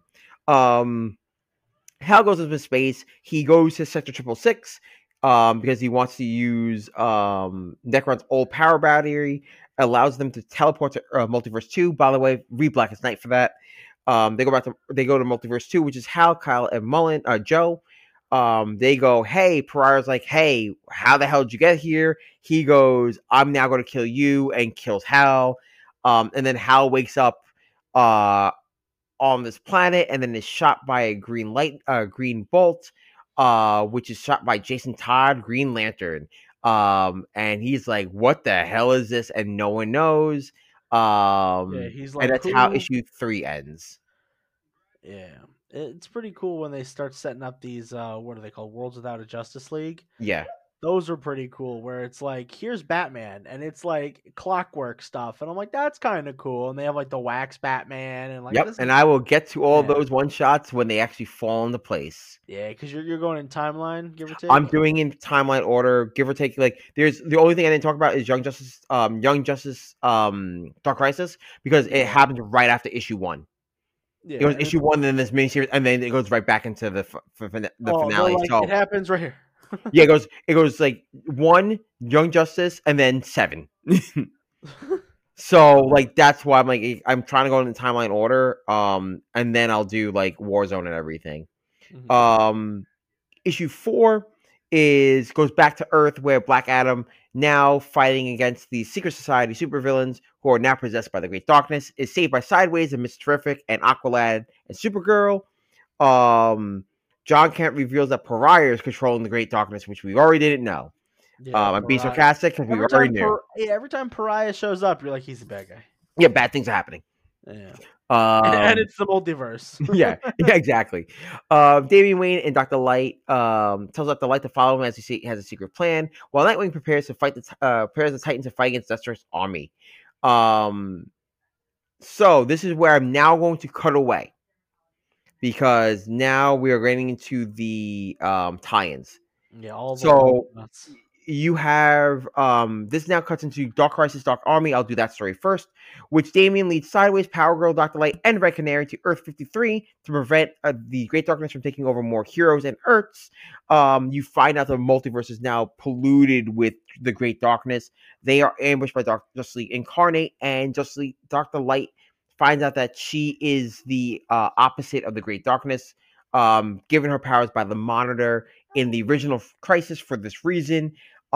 They free them all and then head back home. That will lead right into issue 7, so I will not go any further. I'm not going to talk about Warzone. Warzone is just a bunch of mini-stories in this one shot that tell you kind of what everyone else was doing right before the final battle happens. So you have Iris West using super speed to save people. Jim Corrigan becomes the Spectre again with the help of Raven. And Nubia has a vision of Deathstroke in the army in Themyscira. Which then something happens which ties into issue 6, which I won't get to. In the Flash, they go and find out that Barry is trapped in Multiverse 2. And when I say the Flash, I mean Barry. The team, which is Wallace West, Jay Garrick, Jesse Chambers, and Max Mercury. At this time, he also calls Iris Boom. Or he calls her Judy, which is his daughter that's in the Stargirl miniseries currently, which is really cool. They go to Multiverse 2, they find out, and they vibrate into his Pariah Earth, and they break him free, which then leads to issue 7. And then we have Young Justice, which I will just do Young Justice now.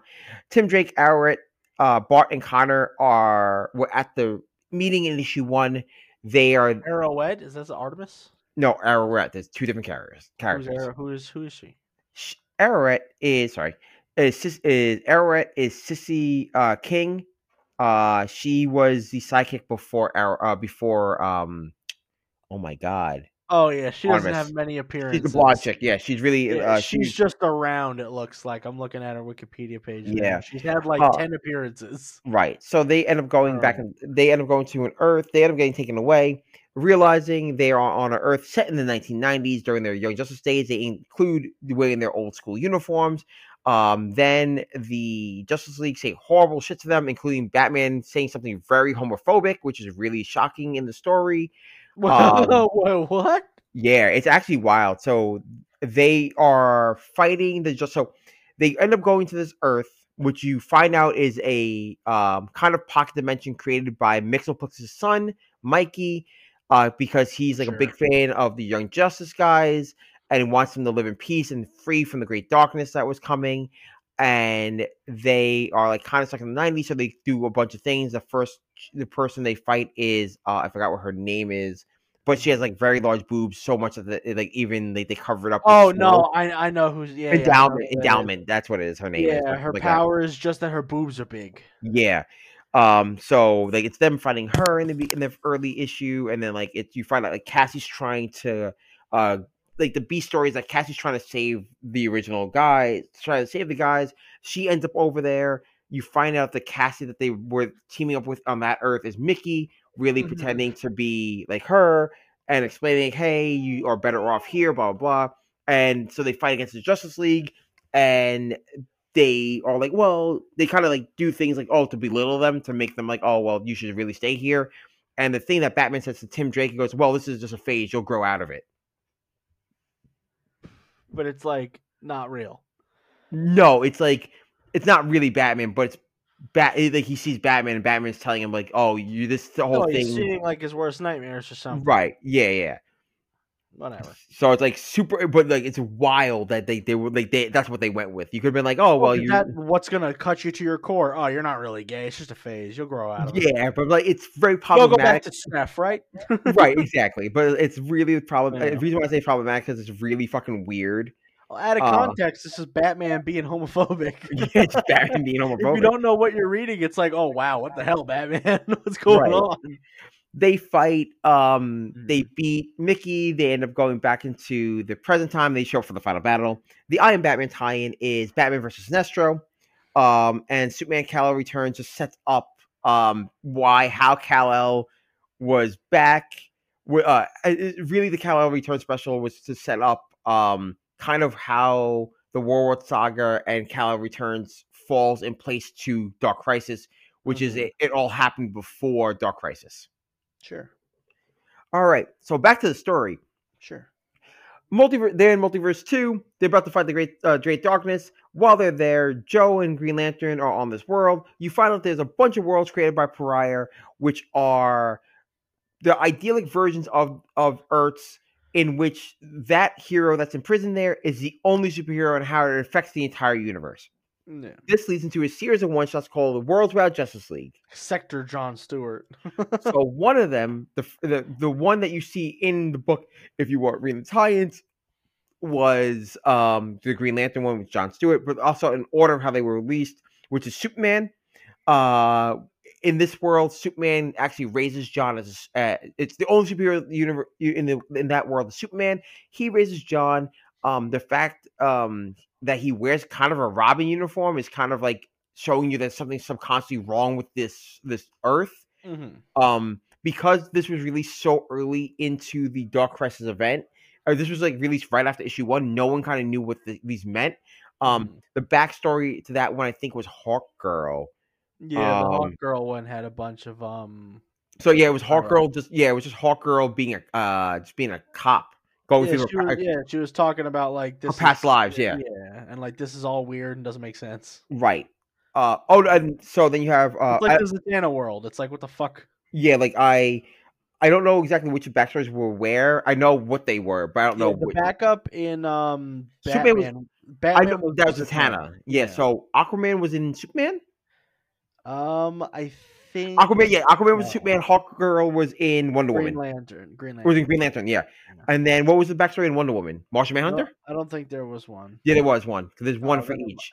Martian Manhunter. It doesn't talk about it, but it's that's fine. Martian Man. Yeah, he's got to be in one of them. Yeah. So in Wonder Woman 1, she's trapped in a world where Etta Candy is president, and Artemis didn't murder her mother, which was Trial of the Amazon.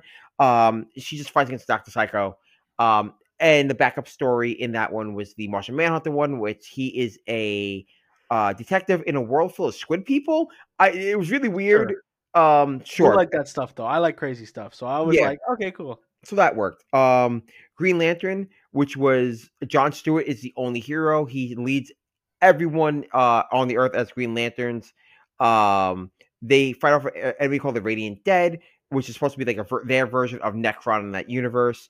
This was a Hawkgirl one. Hawkgirl breaks into Temple Life for her stuff. Yep, it was in Green Lantern. In Green Arrow, you had Green Arrow where he's just Robin Hood along with all his sidekicks as like his merry men, fighting against Black Arrow / Merlin. Yeah, who's the sheriff of Nottingham, which I think is cool. It's a nice little fun twist. And then on the other half, you have the other story, which is a Black Canary story, in which she is the only hero on that Earth, but she is like assisted by Oracle. Oracle's in that universe, and Green Arrow in that universe is a superhero. It's figured out that Pariah figures out because Green Arrow is the only one that actually died in issue 75 Justice League because he got bodied by Doomsday. Yeah, he got fucked up before everything happened. So that's why they're intertangled with the world. Mm-hmm. They end up realizing Pariah makes a world just for the two of them instead. They go off in their world together. Then you have Batman, in which a world where he is this fucking steampunk wild man, which is awesome.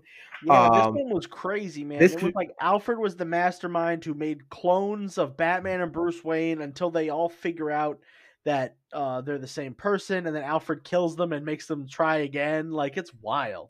Yes. It's crazy. And then the backstory is Zatanna's realizing she's just a cool ass bitch. Yeah, she's like, wow, I'm cool, and here's all my friends. And she's like, I can save all of us. Which brings it to issue 7. Then you have Damian and the Dark Army. The Green, sorry. Deadly Green, which is a continuation from the Zatanna stuff, where John Constantine brings a bunch of magic people and Superman, and then they all just get ready for issue 7. Well, they realize that the Great Darkness is actually not possessing Pariah, but a piece of it, and he's actually just a bad guy. Don't they go get his machine? Yeah, they go get his machine. That's in the Deadly Green. And that happens all kind of within issue 6 of the series. Flash is free. Green Lantern emerges. Flash and Green Lantern emerge from their Earth first. They go get everyone else. They kind of go on the rounds of Pariah's Earth to free everyone. They become this like almost like Uber version of themselves, where Superman becomes like a god version. I wish they kept that around for a little bit longer in the series. And they all go back to Earth Zero to go against Pariah and the Deathstroke Secret Society and his Dark Army. Mm-hmm. The next issue, which is issue 7, because we're almost done, guys. Issue 6, Shadow Demons come out. Shadow Demons are tied back to Dark Crisis. They were the villains from Dark Crisis versus the Green Lantern Corps while they flush them out from Central Battery. Earth is overrun by the Dark Army. Nightwing is like, hey, we're not Justice League, we're Titans, and he raises an army of kids and child soldiers to fight against the Great Darkness. And they are able to overpower Pariah well before the Justice League even show up. John's about to die.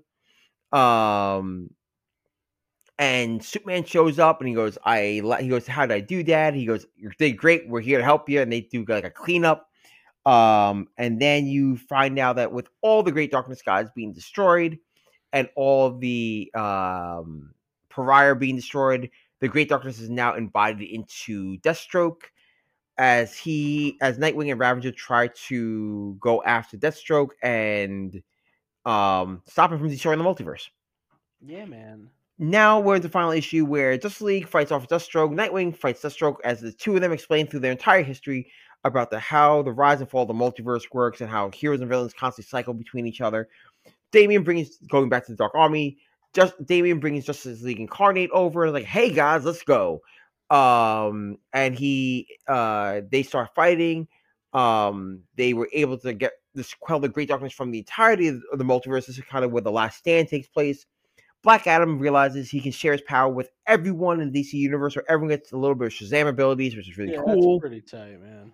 I like it when Black Adam isn't like a super dickhead. Exactly. They all weaken Deathstroke. Nightwing manages to fight off the Great Darkness because he is now embodied with the Great Darkness because it fled from Deathstroke to him. And then Ravager continues. The Great Darkness. Sorry, not Ravager. Nightwing Magic of Great Darkness influence knocks out Deathstroke before Black Adam could kill him because Black Adam just wants to murder a man every time he's on screen. They are able to stop Deathstroke. The heroes reunite with their families and victories and blah blah blah. Deathstroke loses his super serum because of the death. They lock him away in a hole where someone's there and someone kills him at the end. It's an epilogue, but someone kills Deathstroke. We don't know who it is. Yeah, yet. We get a cool little Suicide Squad. Wait, there's more stuff. Spectre is now reconnected to Jim Corrigan now, and he restores the Quintessons, which is the living tribunal kind of the DC universe. Darkseid returns to Apocalypse, which is crazy because he hasn't been in Apocalypse for years at this point. Dr. Light is now out exploring the multiverse under the supervision of the Justice League Incarnate. Canary and Arsenal do actually mourn the death of Green Arrow because he's actually the only one dead. For now. Legion of Doom Secret Society escape from everything. They kind of peace out just so we have villains for other books later on.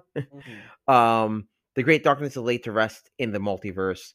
Pariah was never corrupted to it. It was all in his head. He was just being a bad guy. And then we have one more one-shot now, which I can talk about, which is the Big Bang.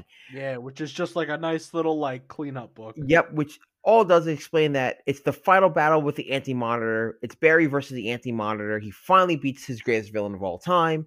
And also reestablishes the entirety of what the multiverse looks like going forward, meaning that any book that DC puts out going forward exists and matters for the multiverse. Yeah, man, fuck it. Let's go. Superman and John thank Black Adam for his help. John tells John can't go fuck himself and leaves, and Superman's Black Adam was like, yeah, you didn't die though. And yeah. John's like, is that a compliment? And Superman's like, yeah, kinda. Yep. And then you have at least he didn't punch you. Yeah. Then you have Nightwing and Bruce meeting in the ruins of the Justice League, saying there is no more Justice League.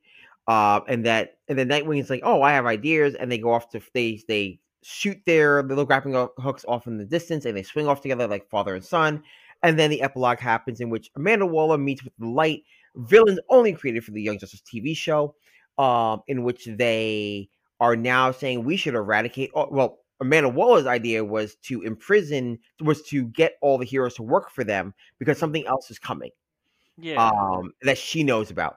This also may tie back to her trial, or the trial of Earth 3, because the last time we saw her, she was building her own Justice League of multiverse people. Yeah, and in this one, she's got 2 Peacemakers, 1 female, 1 regular. Lady Peacemaker. A weird Joker guy. I will tell you who that is in a second. Yeah, like a Joker Batman, and then some big dude in the back. Question, is female Peacemaker going to be Harcourt? Maybe. Because that'd be kind of funny. But so she's been building this multiverse team we see from Trial of Earth 3, which also was written by Justin Williamson. Justin Williamson likes a good multiverse story. Dude, you and Williamson would be fucking buddies. Yeah, we would be. Y'all be pals. So Amanda Waller's like, this is what we should do, and those who don't work with us, we can entrap them because we already do it to their villains. We could do it to them. The Light goes no, and then immediately I was like, why'd you say no to Amanda Waller? She's just going to do it anyway. She wasn't asking for permission. She was just telling you what she was going to do. That's facts. They were like, no, we have a better idea. How about we just get rid of all metahumans? Very much the Young Justice show. That's exactly what the Light wanted to do in Young Justice. By the way, we do not know who the Council of the Light is in the comic books, because in the show they are just strictly like the Secret Society or Legion of Doom. Mm-hmm. Then you see stepping out of the shadows is a team that Amanda Waller has been forming, which is Peacemaker, Lady Peacemaker. Yeah, her name is Peace Wrecker, by the way. Yes, Peace Wrecker. In editorial, I know they referred to her as Lady Peacemaker until they came up with the name Peace Wrecker. Yeah. We don't know who she is. She might be from the multiverse, which it looks like she might be from Earth 11, which is a gender swapped universe, which is just a female Peacemaker. The big metal guy, we don't know who that is. And the metal guy's got like a Joker smile though. No, the one with the backwards S. No, that's like probably Composite Superman or some shit. No, the guy in the back, he's got like a Joker. I'm looking at the picture now. I pulled it up. He's got like a Joker smile, but that just might be like a zombie style character where he's got like a decrepit face. Hold on, let me pull up the panel. Just because it's a big smile. Hold on. I'm pulling up. I'll send you this if you don't. Yeah, so I can see for the reference. Yeah. I might be able to. Yeah, I got it. I got it from Screen Rant. Oh, the guy with the big Joker smile on his back. I have no idea who that is. Yeah, but who's little Mr. Composite Superman with a Green Lantern ring? So he's probably from. He probably is the. So it goes back to Mark Waid's Superman Batman run. Think it's Thunderboy? No, it's not. No, it's not. We know who Thunder. We know who Kid Thunder or Boy Thunder becomes. Do we? Yeah, we do. Oh, you're gonna have to tell me off screen. Yeah, I don't want to spoil on the show. I don't know who fucking Kid Thunder becomes. I do, and it's fucking wild. We don't know who the guy in the back is, but the composite. So in Mark Waid's run on Superman Batman World's Finest so far, the first storyline is about like the two of them, the Batman and Superman fuse in that story with the power of a Green Lantern ring. This looks the opposite. This is the opposite. It looks like it's Bizarro and Joker and Sinestro fused together. Oh, that's really cool, actually. Ooh, that could be dope as hell. Amanda Waller's like actually pulling game here. Usually she's just like annoying. Like she's like, not though. She's not though. The problem, like that's how if you don't read her books, she's like that in like the Suicide Squad movie. No, I read her in a few books. Like when she's awesome. When New 52 started, I think it's why I don't like Amanda Waller because of New 52. That's why. New 52, she like just sucks straight up. She just sucks. Yeah, well, she's supposed to suck. I mean, I understand, but like she's not even like compelling sucks. She just sucks. And then like Rebirth kind of fixed her. Yeah, and then she's Infinite Frontiers, like right after the Future State nonsense, like technically during Future State because it's kind of like a sequel prequel. Yeah, like that Amanda Waller's compelling, and she's like, Waller, also compelling. She's like, I'm going to do this. Cool. I bet. And that's just kind of how it ends. All right. We do not know anything else. That's how Dark Crisis ends, and the now next big event is Lazarus Planet, which kind of sort of going to answer that many questions. It doesn't. So Lazarus Planet is actually a spin out from Batman vs. Robin. If you are not reading Batman vs. Robin, do not worry. I'll tell you right now. The Lazarus volcano has exploded, and Lazarus resin is spewing all over the DC Earth, giving people new powers and making them react in unexpected ways. And maybe Alfred will come back. We'll see. It won't. Really, the main thing is that certain characters will get power boosts, so you know they're different. John becomes Superman Blue. That's gonna be cool. Mercy Graves has like techno-organic powers now. Power Girl has some weird shit going on with Lilith, which will talk about that. Which will play in the Leah Williams story in Action Comics, and so on. Each story will be a setup for some other story that's going on currently. And then it's like it'll be Batman vs. Robin 5. So that's kind of what's happening. Actually, the next big thing to look forward to after Dark Crisis will be reading Nightwing issue 100, which will explain what's going on with the Justice League, right? Which came out this week, which will explain to you what happened with the Justice League. Nice. And the future Justice League, which I'll tell you off mic. And I will tell you kind of off mic what else I was going to tell you off mic. The Justice League thing and the who's Boy Thunder. Oh, who Boy Thunder is? Yes, because it's fucking crazy. He's Batman. So yeah, I love Dark Crisis. I think it's one of the best events we've had in a while. It was very clean. Oh, it's definitely one of the best we've had in a while because DC puts out like shit events. It was one of the world events that didn't seem like you need to read a million other books to understand. It wasn't a million tie-ins. Like Dark Metal and Dark Knight's Metal were all like, you have to read Scott Snyder's every Batman book he's ever done. You also have to read a little bit of Grant Morrison's books because who cares? You got to read fucking every one of these books and like, oh yeah, Wonder Woman and this and this. And it's like, okay. And then Future State didn't help. So this one was kind of like, you just read Infinite Frontier, then Incarnate, and then you're good. And then this. Like, and if you don't want to read Infinite Frontier, don't. Just read Incarnate and then this. Yeah, exactly. Infinite Frontier really only gives like more backstory to Incarnate, but Incarnate covers itself fairly well. Yeah.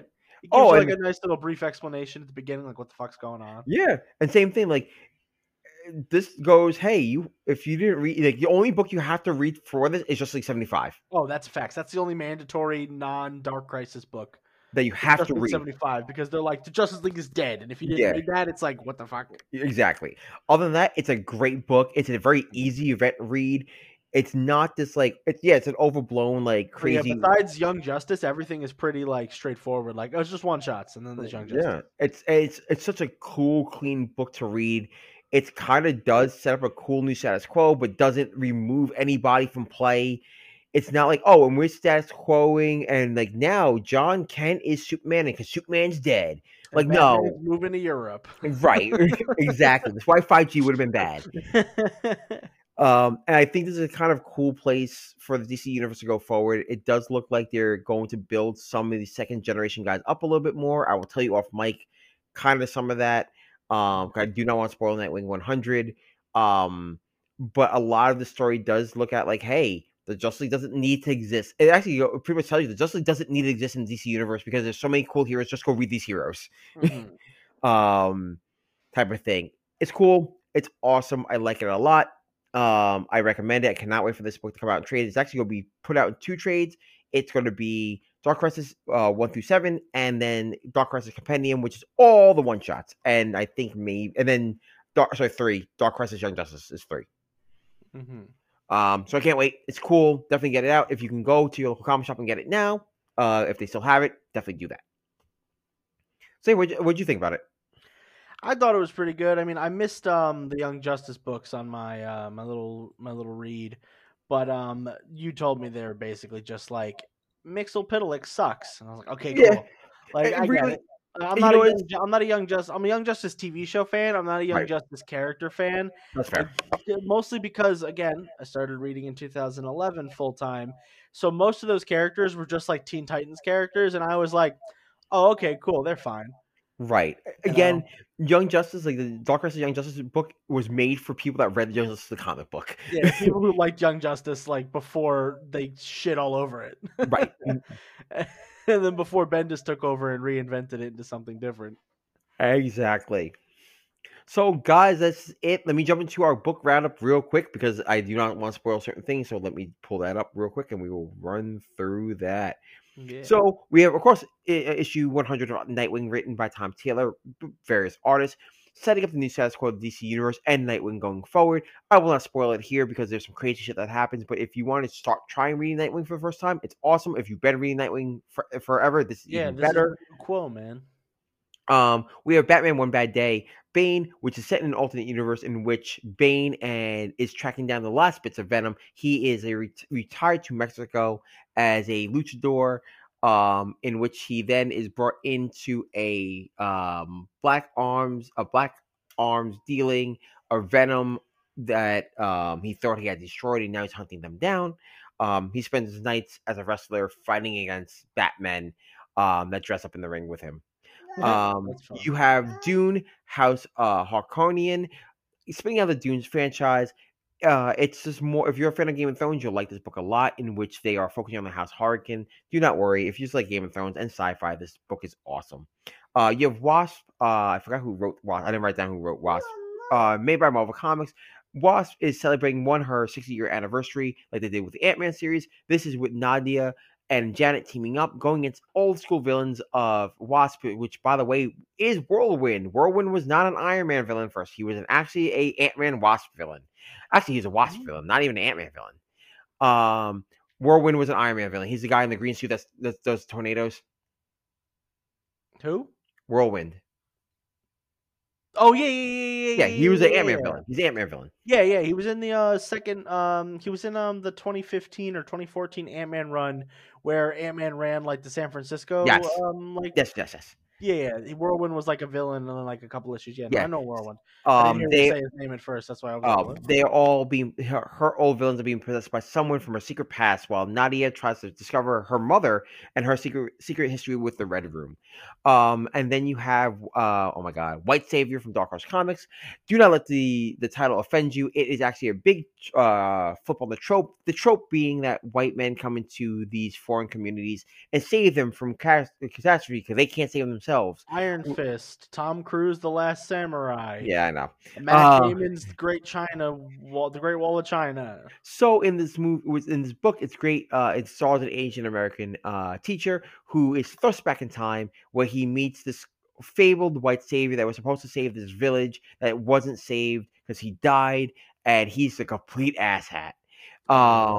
It's fun. It's a cool trip on the trope. So it's awesome. Check all these books out and more this week at your local comic shop. And guys, we'll jump into the ending of this week's show. Thanks for listening. You can head over to our website, andrewscomics.com. Check out this week's previews and new releases. Follow us on Instagram, Andrews_Comics, the podcast, Instagram, Andrews Amazing Podcast, and Twitter, Andrews Amazing for up-to-date news.